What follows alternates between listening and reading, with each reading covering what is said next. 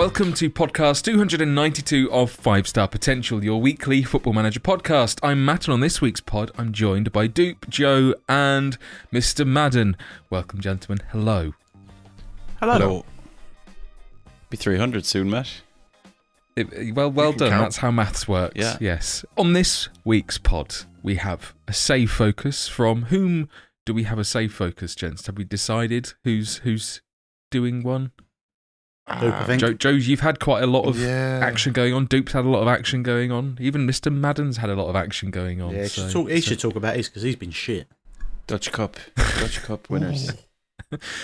Oh yeah, let's do that. So a save focus from Mr. Madden. Oh shit. Okay. And then we're going to be talking about, coincidentally, how to build consistency in FM, slightly inspired by real life events of certain clubs, and also from Mr. Madden's subtle dip in consistency himself. So, without much further ado, let's speak to the Irish one about what's going on in the Netherlands. I was prepared for this. It's totally prepared. Totally knew this was getting lumped on you this week. It's only taken 2 days and 2 hours. No, it'll be quick. It should be quick. We'll talk about the inconsistency in a moment, because most of the inconsistency happened last night when we were on a Discord call and you were there. But where we weren't, well, let me go with this. We became consistent in season 6, Matt. Basically, we started the new season. We had just finished 8th, or was it 8th or 6th in the league, something like that. I've already forgotten my timelines. But so we're going into the third season in the top tier of the Dutch Football League, which is the Eredivisie, and we had just signed our boy Tony Magic, as you remember, Matt, the Croatian. I'm going to call him a wonder kid, because for our level he's definitely a wonder kid. I haven't really heard of him in anyone else's saves though, so that's probably something we should check out. So long story short, we had you remember we spoke a lot about Maurice Krattenbacher. We sold him, and Tony Magic was the replacement, Croatian guy. So Krattenbacher went for 16 million. Tony Magic came in on loan with a 2.9 million release clause, like an option fee, sorry. So we just took him in on loan originally to see if he'd be any good. Did we bring in anyone else at that time? There wasn't really. We had just gotten back our new gen, who was Emilio Tjernberg. You remember, I think I said to you, Matt, that PSG signed him for his release clause of 10.75 million and then offered him back proactively. So we got him back in for the season, which kind of took a bit of pressure off. So as we started off the season, we won a couple of games in the first few weeks, and then it went really, really bad. We just completely forgot how to score goals, which was, like kind of a really barren period. Normally, like the type of football we're playing is that lovely style where we're winning 3-2, 4-3, and really normally scoring goals, basically. Even if we're conceding them, we get over that. But we just forgot how to score. So by the time we got to the Christmas or the end of the year, we were 13th in the league, which, considering the team I have, kind of put together some really, really good, technically gifted players there. A really young team, in fairness, but just poor when you look at some of the teams above us. So we still had a bunch of that Krattenbacher money left over. So we just went out and completely blew the bank in terms of our record transfer and bought a player who I think we spoke about before here, who is Dion Drena-Beljo, another Croatian. So it's Beljo. Not you, Joe. You're Grant. You're cool. I'll be honest, that confused me a little bit. It did take me a while. Maybe to it's make Beljo. Sure I realised we're going to call him Beljo. I think it's probably Beljo. Yeah. So I've definitely seen him and a few other people's saves. I think he's quite good for mid to low tier in terms of being able to sign him. He comes from a club called Osijek in Croatia. So we spent 7.5 million on him in the January transfer window. And it's been a while since I've had a striker or any player have such an immediate impact, Matt. So we go into January. I'm looking at the schedule. He scored twice. So we lost to Ajax in the first game back in January, which is in mid-January for whatever reason in 2028. I don't know. I think it's a Dutch league thing. I think they have a winter break. I should know that after 6 seasons. He scored. I don't know. Who knows? I was only there for a season. You were only there for fourth. So we signed him. We had the deal agreed before Christmas. So he rocked in basically beginning of January. Our first league game was on the 19th of January. Sorry, first league game was the Ajax game, but we lost 2-0. From there, 19th of January, he scored twice. He scored twice again on the 23rd of January. He scored once then on the 29th of January. So by the time the month is finished, 3 games in 2 weeks, he has 5 goals scored. And not only that, but a lot of the other chaps started scoring around him as well. And what's really cool is he started to link up really well with Tony Magic. So we've got a Croatian inside forward on the left, and he's basically linking up with Beljo, who's the advanced forward on his own up top. And it just starts clicking. We went on, let me see how many games. We won 6 games in a row in January and February, and then had a couple of draws. I'll come back to the league in a moment, because then we went over to the Dutch Cup, which is the KNV Becker Cup, it's called. Very, very famous and very elite and glamorous. So you always say that straight face. Yeah, I know. Yeah, almost. So we've come in to the Dutch Cup semi-final. At this point, Feyenoord are out and PSV are out. Ajax have just beaten AZ, so Ajax are in the semi-final along with us and 2 other slightly random Dutch teams. But naturally, we've drawn Ajax in the semi-final. I kind of wanted to kind of hopefully meet them in the final, if possible. But we ended up meeting them in the semi-final. This is an Ajax team that has Alexis McAllister, Lucas Ocampos is there, Duranville is there, surprisingly. Abel Ruiz was up top for them. They've got Pavlovic, the centre half, alongside Alvarez. They have a good team, especially for the Dutch league. So we're playing Ajax in the semi-final. We opened the scoring in the 13th minute. They equalised on 42 minutes. So we've gone 1-1 at half time, and it stayed 1-1 until we went into extra time. And in the 108th minute, we bagged a winner through Tjarnberg, the guy who's on loan back from PSG. So we're in the Dutch Cup final. So this is, at this point, we've won 6 games in a row in the league. Just won the semi-final of the Dutch Cup. And I think, I'm not one for tinfoil hats, Matt, but I think FM decided to go, hold on, no, we can't have this now. This is it's getting out of hand. Some weird shit started to happen. We went into the next game a week later after that semi-final. I got a red card in 10 minutes. I got another red card in 35 minutes. We do not play get stuck in. We do not have any type of hard tackling on usually. We lost 5-0 at home to NEC. Is it Nijmegen? Right. Nijmegen. There we go. Nijmegen. There we go. 5-0 at home after 6 games in a row that we won in the league and the Dutch Cup semi-final. So that's okay. 2 players sent off, suspended. Fine. Next thing, and I'm not even exaggerating here, in the space of, let's say, 2 clicks within FM, so let's call it, 1 to 2 days, 4 first team players injured in terms of the inbox, like literally players that start for us. A centre half, centre midfield, a winger, and the right back, all out injured for anything between kind of 2 weeks and I think the longest was like 12 weeks, something like that. So that all happened at once. That added on to a few other injuries we had. We had 7 injuries at one time, and that was the highest in the league. Ajax were behind us on 5 and Feyenoord on 5. And then there was like disallowed goals and all this stuff. So I was like, this game is trying to sabotage us. So a dodgy result there where we lost 5-0, and then we drew 2-2 against Willem II. And then I was like, okay, here we go. This is the standard March-April barren run. But thankfully, this is where Tony Magic steps in and became very much magic. So he stepped up to the plate, and between him and Beljo, they scored something along the lines of like, I want to say it's about 16 goals between them, to take us all the way up to the end of the season, really. We were 8th going into the last 2 games of the season and needed a couple of results to go our way. And we were close. We could technically finish 4th. It was that tight.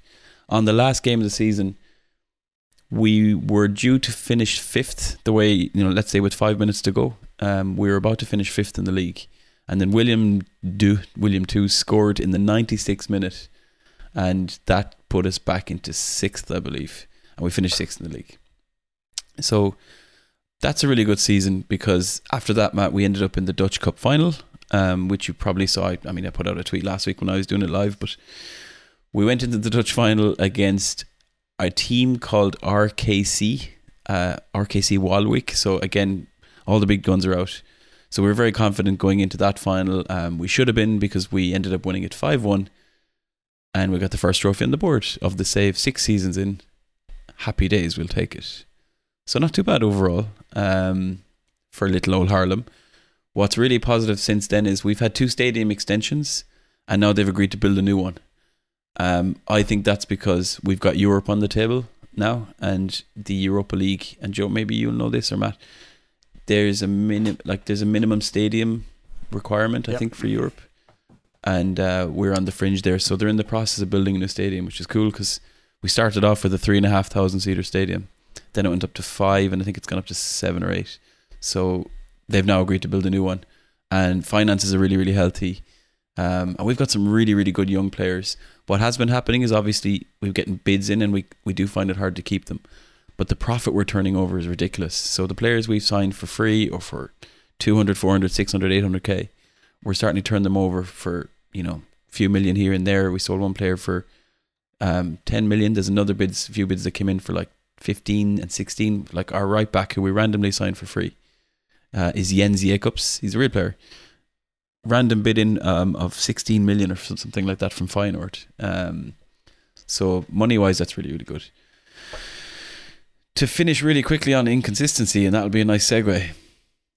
We were sitting on the Discord call last night. I had started the new season. We're obviously in the Europa League, so the games are coming around fast and hard every week. There's 2 games, 3 games a week now. Squad depth still isn't huge. We had started quite well. I think I had said to you I won 3 or 4 games in a row. It was around kind of like September, October. And then I'm trying to remember the other team. Let me go back and load it up. But Excelsior, we lost 1-0 to them. I think you were watching me play that game live. Joe was giving me live tips. Joe was helping you keep it 1-0. He's helped me keep it 1-0, but I mean, you saw like we won the XG battle. That was one thing that did happen. The only thing we didn't do was score. I'll put that on a trophy for you one day. And then we played a Europa League game. This low block with high pressing. He does what he wants. Sexy football. But you don't write about that tactic, does he? loves that gap between defence and midfield. There's no gaps, Matt. Trust the tactic. Lots of gaps. Gaps. What else? So while I was playing last night and we were sitting on the call, I opened the game. We drew with PSV away from home, which is fine, 0-0. Then we've lost to Heracles 2-1 at home. We lost in the Europa League, and that's the new Europa League format, to a team called Qarabag, who we all discovered are based in Azerbaijan. And then I lost at home to... They play Chelsea a lot, don't they? Do they? I think they've played Chelsea a few times, yeah. I don't think they've beaten them the way they beat us, because they beat us 2-0.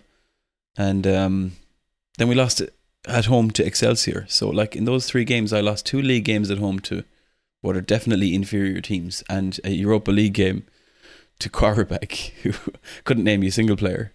So we want to talk about inconsistency, Matt. We're going into December.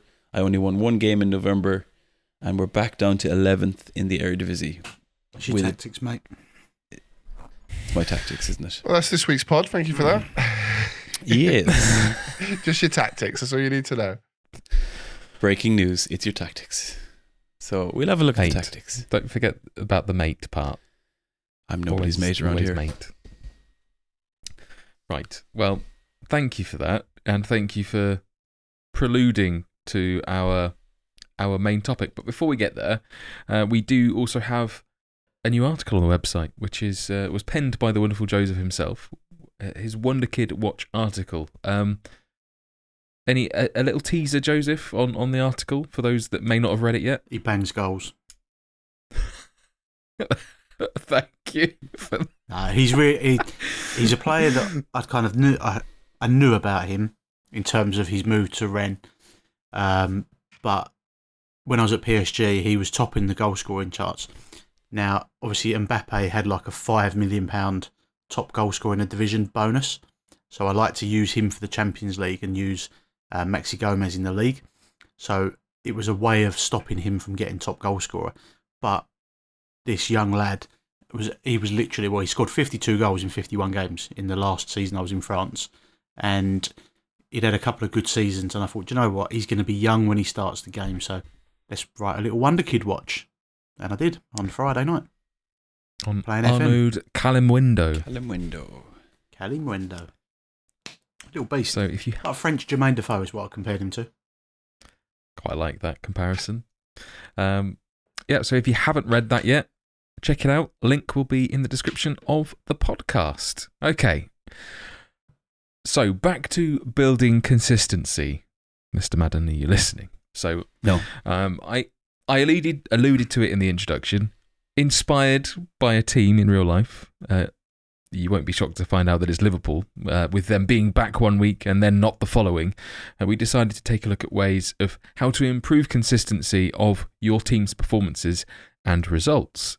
So here are our tips and things to suggest that you look at if you aren't already. If you are finding yourself struggling when it comes to those all-important results in the league, where you seem to just have it nailed. You go and smash a team 7-0 one week and then you lose to the bottom of the league the next. So hopefully listening to this might assist you a bit. So who wants to kick us off? We'll go with Joseph first. I have put my finger up, but it was actually for your opening segment there. I think, in light of the whole Gary Lineker situation, we need to be impartial and say that Manchester United were also inconsistent, because they had been winning and then they lost and then they won again. And by the time this podcast comes out, Liverpool could have beaten Real Madrid, but it's probably not going to happen. Did we want to mention Spurs as well to make sure that we are being totally inclusive? Spurs are shit, and So West Ham. I'm not saying anything about rubber dinghies. Probably wise. Okay. So slightly back on topic. Where should we start with this? I think, because it could go anywhere. I think you probably start off, if it's your team's inconsistency, the first thing that I normally do if I'm struggling, a bit like Mad last night, his tactic is fucking all over the place. So No.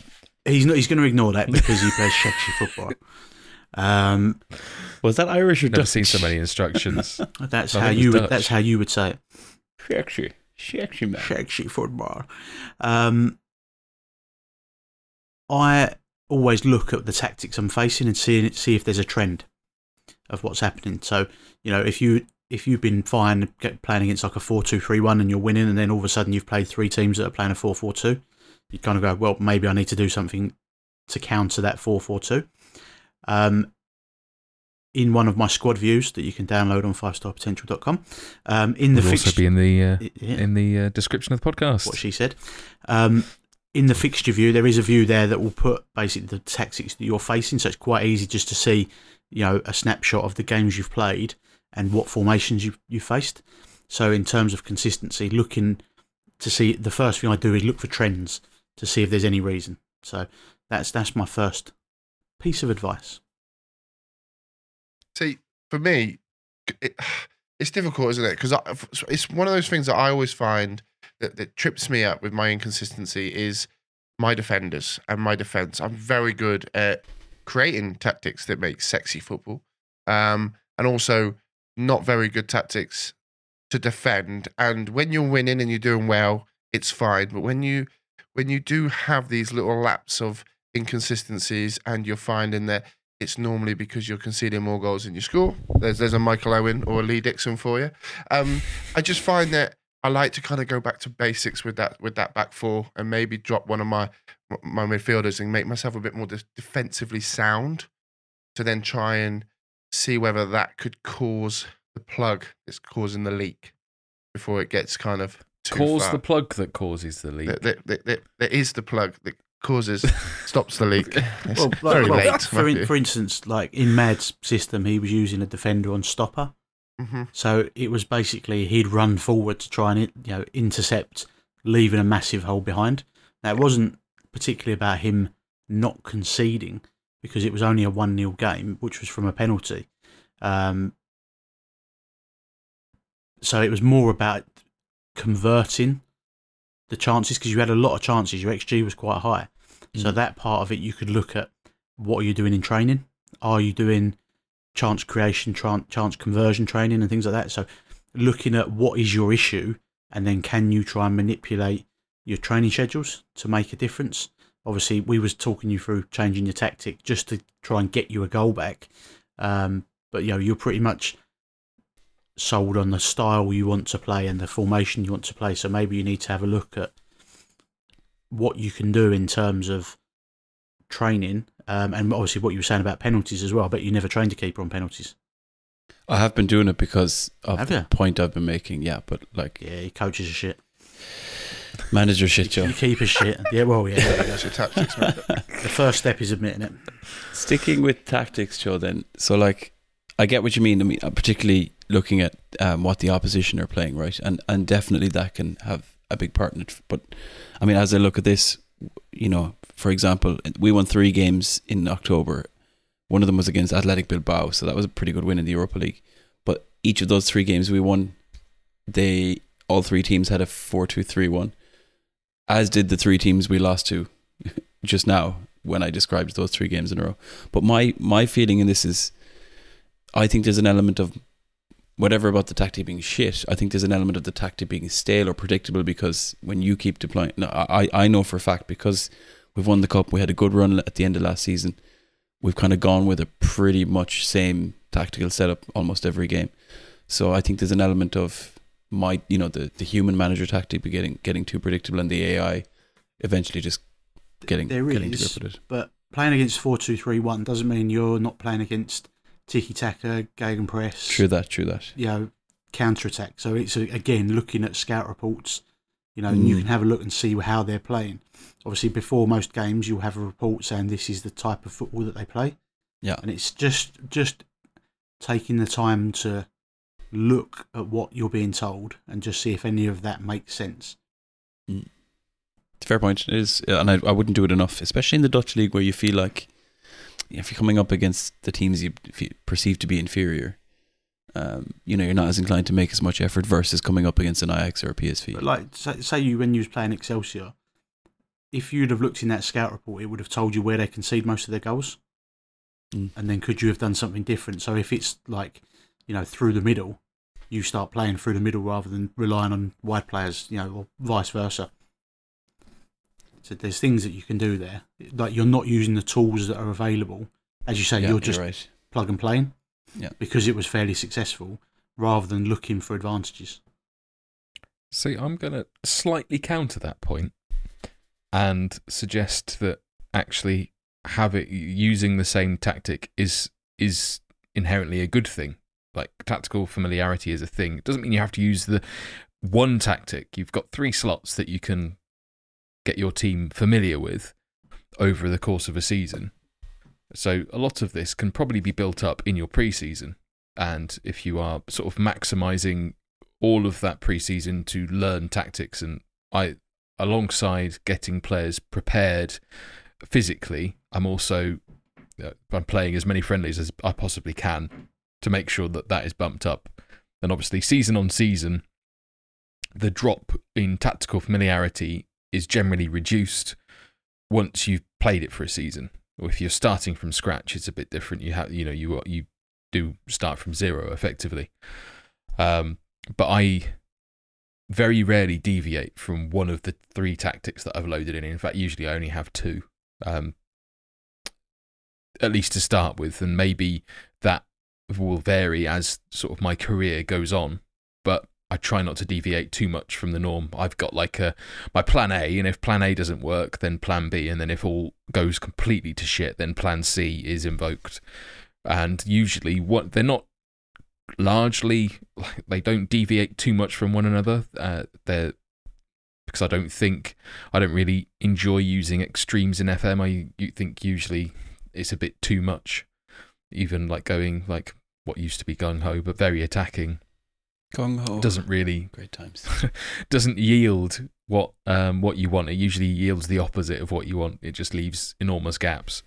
Not that I don't disagree with you either, Joe. I'm just adding that I think tactical familiarity is particularly strong in FM, much like morale is, and making sure that your players are used to the way that you want them to play is.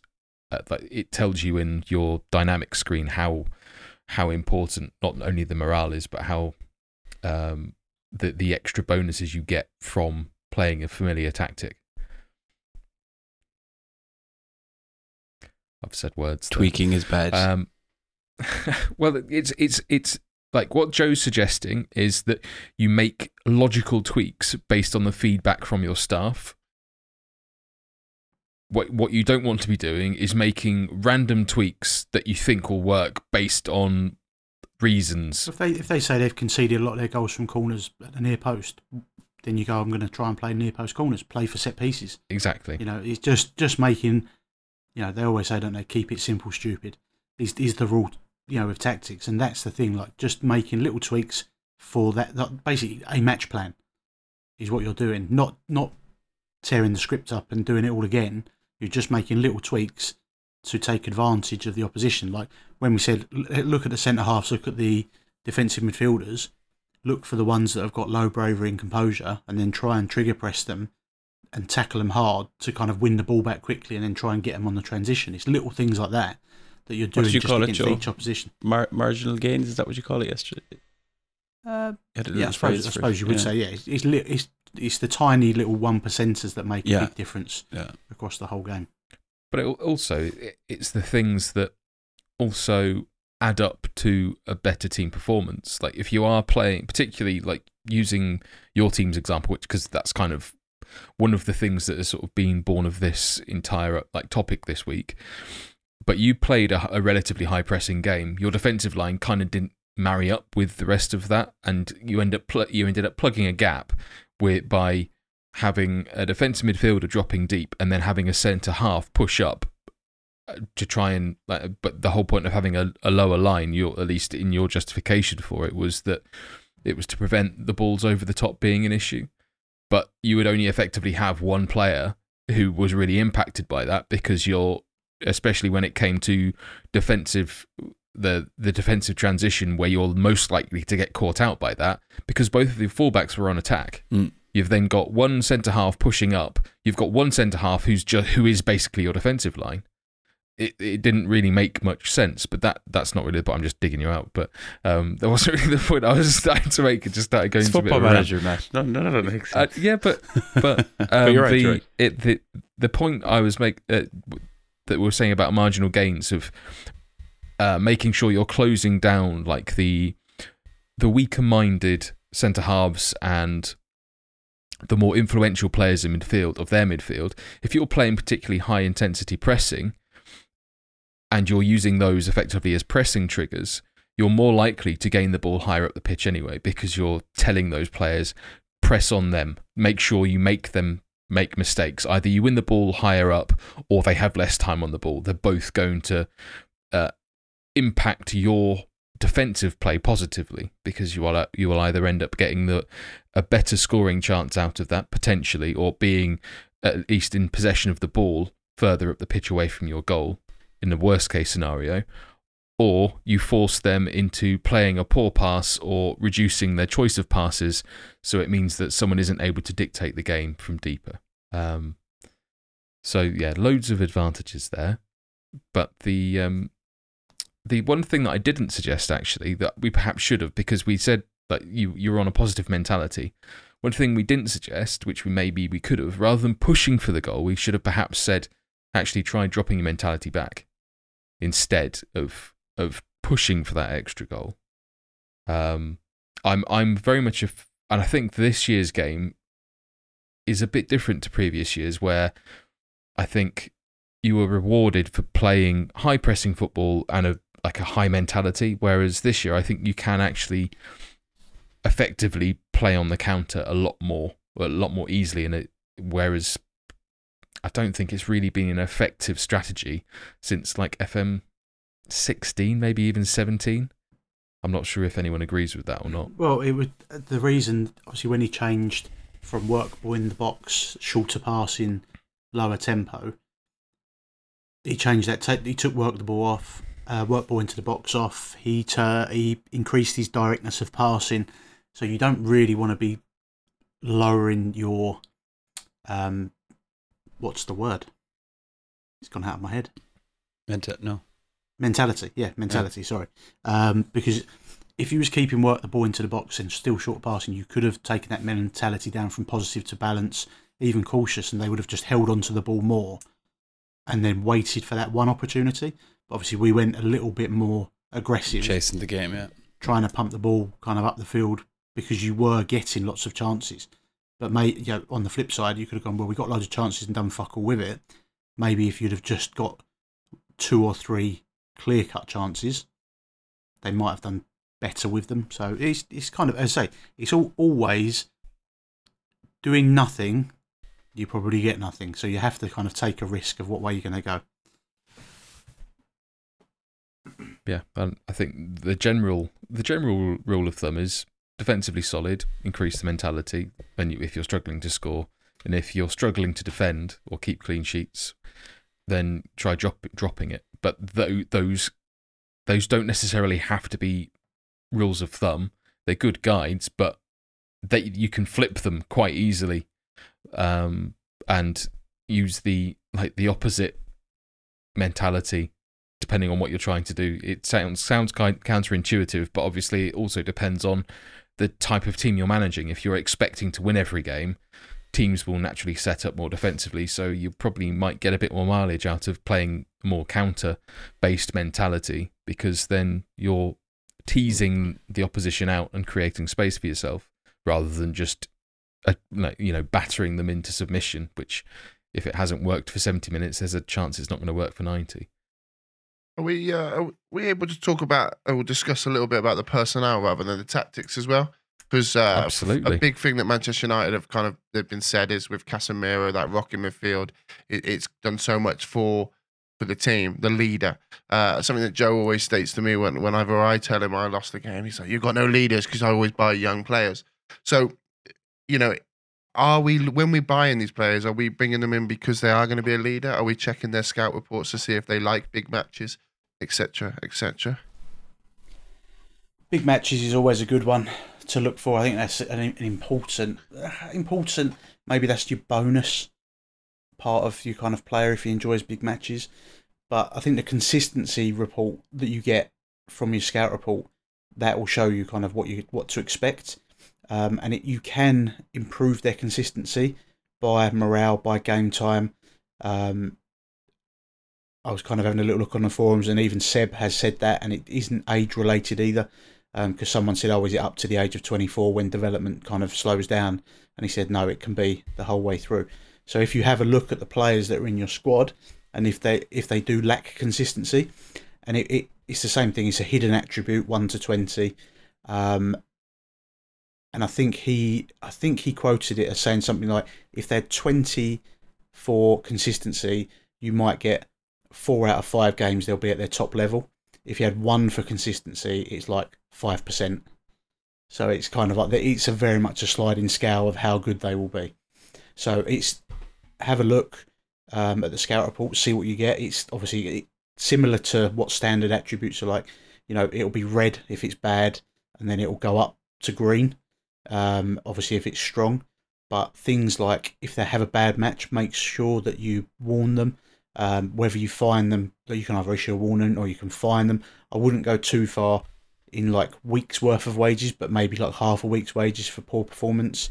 But equally, if they're training well or they play well, make sure you're praising those players, because that's how you can start improving them. So it works both ways. It has to be a balance. If they play well, praise them. If they're playing badly, give them a warning, and that way you can probably develop that consistency attribute up, as the player develops.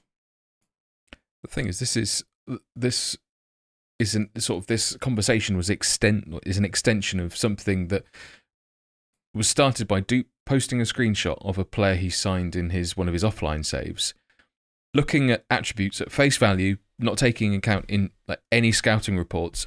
I said, You've overspent on that player. I think I said you had your pants pulled down for the amount that you paid. I won't reply what I said. And then probably wise. But then his performances, I'll let you wax lyrical about how good he's been, and also the scout report that you got back for him. Yeah, I mean, he's been awesome. I'll be honest, I am kind of now feel a bit of a mission to make sure I had those stats. He's now on penalties, he's on free kicks, he's on corners to try and up his assists and all that jazz. Just you need to name him. Wrong, you basically. Need to give the name, by the way, for the listeners, the name. Who is it? Yeah, of course, yeah. So I'll be honest, you're probably right. I probably have overspent. So it's Xavi Simons from PSV, right? Used to be PSG, used to be Barcelona. Very young in my save. I'm in 2026. I bought him at 23 for £100 million. He's not a £100 million player. However, he's 100 plus potential in my eyes. You're right. I didn't even scout him. I had an initial scout report on him, so I saw most of his attributes, and the attributes that I saw was what I wanted: technique, vision, passing. You do buy on attributes a lot, don't you? I do. That's how you build a squad, is by attributes. You don't ever look at the scout report for because big matches and consistency and things like that. Yeah, I know, I agree, and that's probably a downfall for me at times. But I think for me, I don't even look at their position, their role. I look at the attributes, and I'll say, right, he's going to play that position for me. He's going to play that role. Always, whenever I buy a player, when you do like the contract promises, they're like, I want to play this role. Nah, you're not play. You'll play the role I tell you to play and the position I tell you to play. But you're right. And now I have just, as we were talking about it, and I've had a bee on my bonnet about him all afternoon since we've been playing. He's dropped some bangers. He's had player of the match twice. He's scored a couple of goals. He's got a couple of assists on 5 games into the season. And he's done very well. So I thought, as we're talking about it, I'll just jump in and look at his scout report that come back. First and foremost, classes him as a world-class player at the age of 23, which is pretty good. It says he is a consistent performer and he relishes big matches. There you go. Here we go. See, the thing now would be, has Mad got his Football Manager open? Yes. What are your players looking like that played last night in terms of their consistency? It'll take me too long to check it out, though, won't it? Well, this is really interesting. Whilst you have a quick look, Matt. Randomly pick someone like a striker. Okay, we'll look at my inside forward on the right. He's Latin Mackie, Finnish boy. He's not only Finnish. 28. So what do you want to hear about his form? Where do you want me to look, Joe? No, just like his scout report. His scout report. So whilst he does that, can I just say, coach report. I don't look at the scout reports for this thing, for the pros and the cons. However, the whole of my back 5, including the goalkeeper, they're all consistent performers.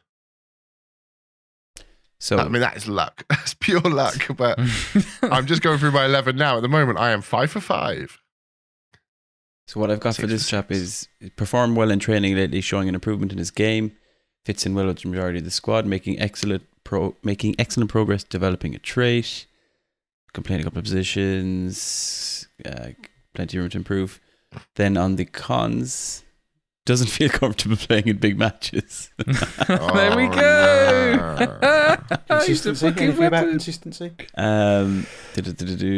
Inability to make the right decision at the right time sometimes. Doesn't.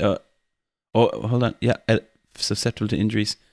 At the bottom, fairly inconsistent performer. Yeah, see, that's different. So there we go. So out of that 11 that I've just constructed, one of them has a con of needs work on becoming more consistent if he is to develop further. It's interesting because, like, this guy in particular, right? We've had him for 2-3 seasons. So last season, 30 games, 7 goals, 6 assists, 7.1 rating, which for me isn't bad. It doesn't say that he isn't inconsistent. Like Fair It point. can be good, yeah.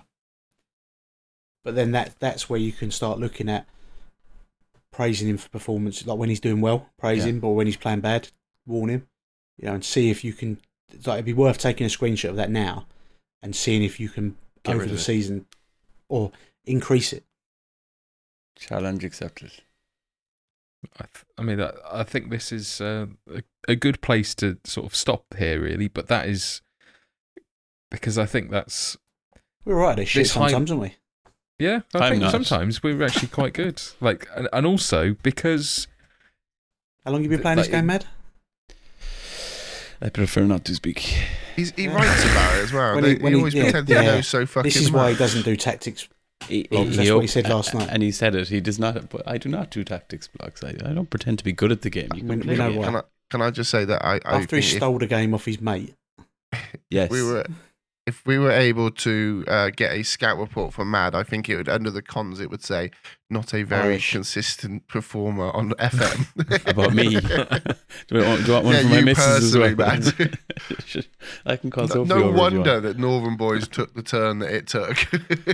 No, we don't talk about that. But I think it highlights that because consistency is a hidden attribute, that unless you are paying attention to coach reports or scout reports for prospective players, you won't necessarily find this out until after they play a few games for you. I will add as well, it depends who's giving you that coach or scout report and what their attributes are to how reliable it can be. So it can be worth sometimes changing who gives you the reports. Wesley Schneider. Chief. But again, what are his attributes for like judging like current ability? Tell you now. Knows how to judge a takeaway at the moment, Faye. He is. He's like 10 and 11. Wow. There you go. So, have you got any other coaches that have got? Yeah, I'll have to have a scout. Yeah, I'll have a flicker around to see who's got a better kind of mental attributes. I mean, he's probably not wrong because he was shit that player last night. So he was. We find him. I find him half a week's wages straight away. You weren't going to though. You weren't I going was. to. I find him last week. Maybe you should find him all the time. Since we did a pod that was since we did that pod that was basically about Matt finding them. Matt just likes to have a beer with them all after the game. He just wants to be mates with them all. Friends. He's not my fucking friend, all right? Football friend. But Matt, I think that's something that we could dive into deeper. I think you said about it pre-pod that kind of talk about how we all scout and we all do our stuff all very differently. So it'd be quite nice to we do learn a lot when we talk to each other about it. Mainly learn from Joe, but to be fair, like I would say, I very rarely look at a scout report because I don't care. No. Like if I want to buy someone, I buy them. And it's only if, like, when you're managing Liverpool, PSG, it doesn't really matter. When you're managing a made-up team in Holland, you probably want to pay attention because, but the money you're spending, it matters. It matters. If I go out and drop 50 million on a player and he's shit, you just put another 50 million pound player in. You're looking at £2-3 million players. Their personality, their hidden attributes basically are important because their actual attributes aren't going to be as good as another player. And there's no guarantees either. It'll be fun, Scout better, basically. Sack Wesley. That's your homework. He's the assistant manager, but he's assistant to the manager. I don't know. He's an asshole. I'll give you just a very quick one there. When I was at Stoke, so I had Ole Gunnar Solskjaer was my assistant manager. But obviously when you have opposition instructions, you can just say ask assistant's advice. So I normally, when I'm looking for an assistant manager, want an assistant who's got good tactical knowledge. Because normally I'll just go ask assistant to put the generic opposition instructions on, and then I'll go and tinker it from there. But I changed it from Ollie to Mark Bowen, I think it was, because he had a really high tactical knowledge. So it's things like that, like the default, who's giving you the results. Sometimes you'll get feedback, like on players' development from like your head of youth development or a fucking physio or something like that. So go into the responsibilities and actually look who's giving you that feedback, because sometimes it could be from someone who's chatting absolute mad. It's like mad. Yeah, mad FM. Yeah. So it is worth just checking where you're getting the information from, because it's not always gospel. Now I don't know how gospel that is in terms of FM, because you might just get the same reports back. But I always make sure whoever's giving me that feedback, it's from the best person that I've employed. Same. Unless you're non-league and you don't have a choice. Yeah. And that is clickable, isn't it? You can, when you go on a scout report, you can click top right hand corner. Yeah. And you can set it in responsibilities who's giving you the report. Who's giving it to you, but you can change who. We gave it, right? It's responsible for different parts. Yeah. Do we have a quiz? Yes. We do have a quiz. There we go. It's time for the quiz. We working together, Mad? No. Please. Not anymore. Oh, You've been ganging up on me Say for the last goodbye, 45 folks. minutes, so it's time Hang to on. break up. No, Mad. Don't take You've it been as a helping. personal attack. We are helping you. Even his missus threw tea at him yesterday. That's true, Yeah. actually, yeah. That's why we couldn't do the pod last night. Everyone hates you. She agrees with my inconsistency, Joe. Don't worry. She hates you and she has to sleep with you. I trust her. I trust her reports as well. She's quite consistent. He also dislikes big matches. Big mattresses. He likes to work balls into the butt. What? Did you put him in as well? As an in-betweeners reference for you all. My dynamics are in the middle, lads. Right. I might watch that again, That's good. So, chaps, we'll do a quiz. I'm going to separate you for this quiz this week. By the time this podcast goes out, you may know that we will have celebrated a little Irish holiday called St. Patrick's Day. So we're going to be doing a St. Patrick's Day themed quiz this week. You're welcome. What's that? I know, especially for you lads who have an affinity for the Irish in particular. You know who you are. That'd be none of us then. All the listeners. But I do like a good driveway. Which island is it, man? Let's start with question 1. Robbie King. Question Shake number 1. So it's a theme. The theme is St. Patrick's Day. They're not all just Irish players. So, St. Patrick's then.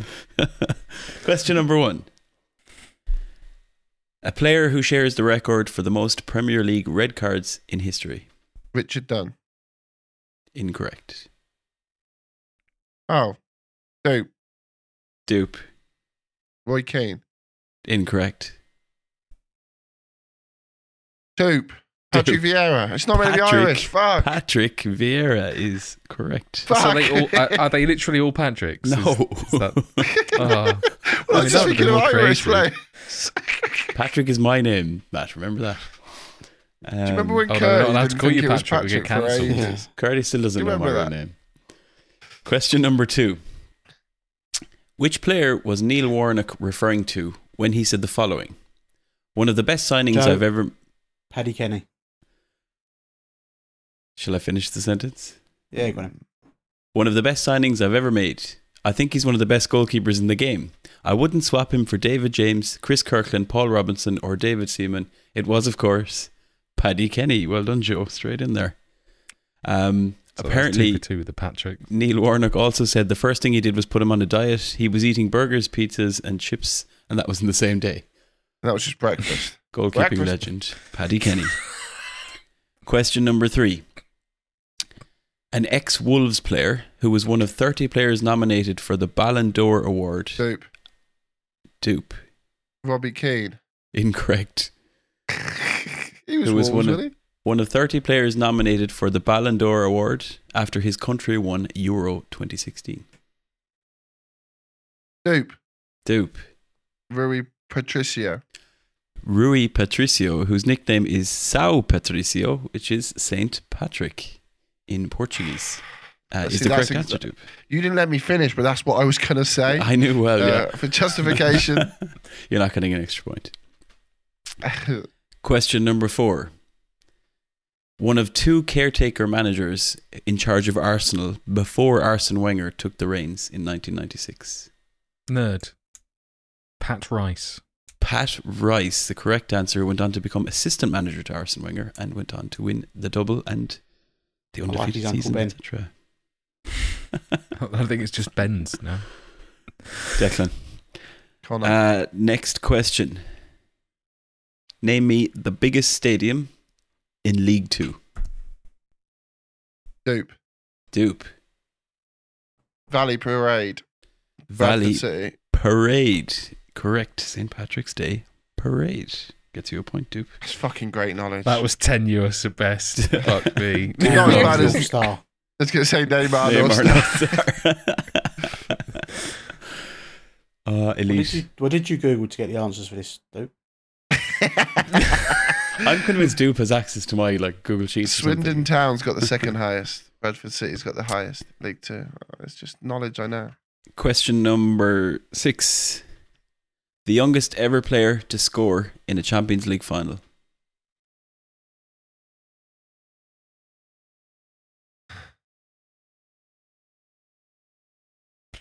So the youngest ever player to score in a Champions League final.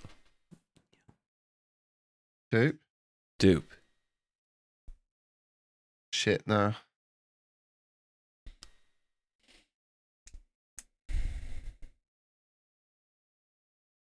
Give us a clue. I can tell you this player became the youngest player to score in a Champions League final when he scored the winner for his team in the 85th minute. I can give you the year, which was the 1995 Champions League final. I mean, that rules me out. Oh, it's not Pavel Nedved, is it? Incorrect. I do like the idea that Pavel is Czech for Patrick, but I don't know if it is. Check it. Way! Bloody hell. Check it. I don't even know who was in it. I'm assuming Juve were in it for that shout. I can tell you he scored the winning goal in a 1-0. Patrick Kluivert. Oh, you bastard! He got there just before I did. Matt's hands were in the air, but he couldn't get the words out of his mouth. Who was in the final? It was Patrick Kluivert, who came off the bench for Jari Litmanen and scored the winner in the 85th minute against AC Milan in 1995. Bastard. Great shout, Joe. Oh, felt like I had an We'd have a aneurysm fucking trying to get that out. Newcastle player in there, wasn't he? Mm-hmm. He wasn't bad for Newcastle, in fairness. Better than Michael Owen. This is question number 7. This player won the Champions League in 2008, 2 years after losing the Champions League final with his previous club. So Patrice Evra. Oh, Matt, straight in with the Patrice Evra. Do you know what? Do you know the first name that came to my head? Paddy McNair. I was like, who the fuck did he lose it the 2 years before? Right, that was question. It's pretty even, lads. I think Dupe is on 3, Joe's on 2, and Matt's on 2. We're on to question number 8. 3. I want you to name me the club who won League 2 last year. Fuck. Wasn't Forest Green Rovers, was it? Forest Green for St. Paddy's Day. Bloody hell. Forest So I was trying to think Green. how you get it into these St. Patty's. Like, Forest Green, famously known as a club managed by Dupe. They're going down. FM, was that FM 18, Dupe? Throwback. 7, yeah. Thanks for listening. Question number 9. A current Premier League striker who won the Championship Player of the Year award in 2015. Patrick Bamford. Oh. Joe is in with the Patrick Bamford on question 9 to give him a 1-point lead. And now we're going to head for question 10. Last question of the quiz. This is a bullshit quiz. This is a former Football Manager wonderkid who this season has signed for his hometown club, Como, in Serie Patrick B. Cutrone. Man like Joe in for Patrick Cutrone. Dave doesn't like this. How did you Google that, Joe? Zaku's still got the shirt. It is, of course. Do you know what? Patrick Como, Cutrone. I follow him on Instagram, and it's quite an interesting little story, but I think they're in FM. They might have changed it for the update, but I'm pretty sure because of the players and stuff they've got, they just go into administration. So they might have changed it now because like Dennis Wise is part of it. Good. Oh, there you go. That's all you need to know. Thierry Henry part of it as well. Fabregas a part owner or something, isn't he? Fabregas is in there. Yeah. Cutrone. They've got quite a few players that are linked with them. Mm. I'm pretty Might be sure. a good little save then. I'm pretty sure pre-update. I haven't checked it. I'm pretty sure because of the type of players they got, they just went to administration because it was just like losing money left, right, and centre.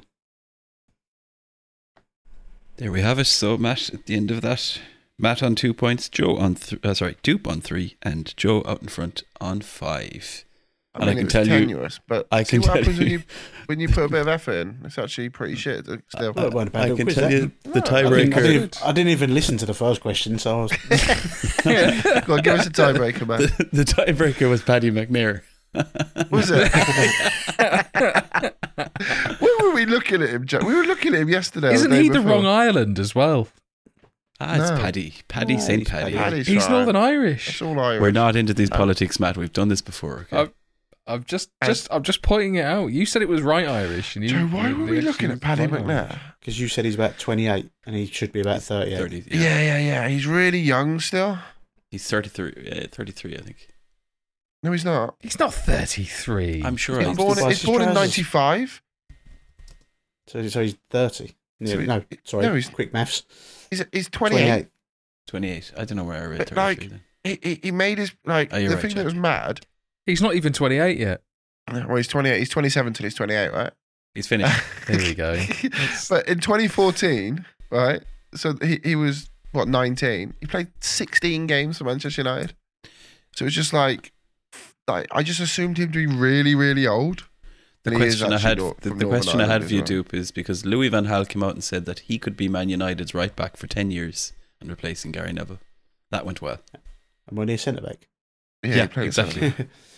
Just shows predominantly played in defensive midfield since. Yep. So that's gone well. Well, thank you for that. Happy St. Patrick's Day. Happy St. Patrick's Day to anyone that does celebrate it. I know it's a bit Irish in terms of how I've never celebrated it. Anyone can get drunk. Exactly, but also some people in America go a bit wild as well because they have tenuous Irish heritage themselves. True. But it's a Weatherspoons party, isn't it? Yeah. Oh, they do it at Cheltenham quite a lot. It's a big thing at Cheltenham, isn't it? So we don't have Weatherspoons in Ireland. But do you not? Oh, we ain't going to fucking Ireland, though. They just have normal spoons and use them all year round.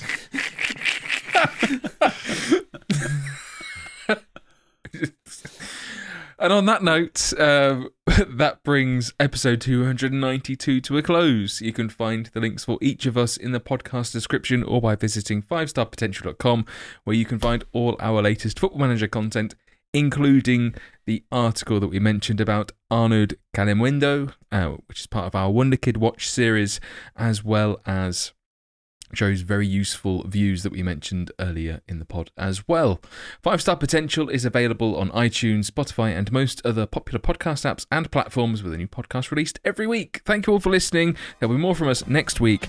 Happy St. Patrick's Day for the last week, this Monday. Say goodbye, folks. Goodbye, folks. Bye, folks.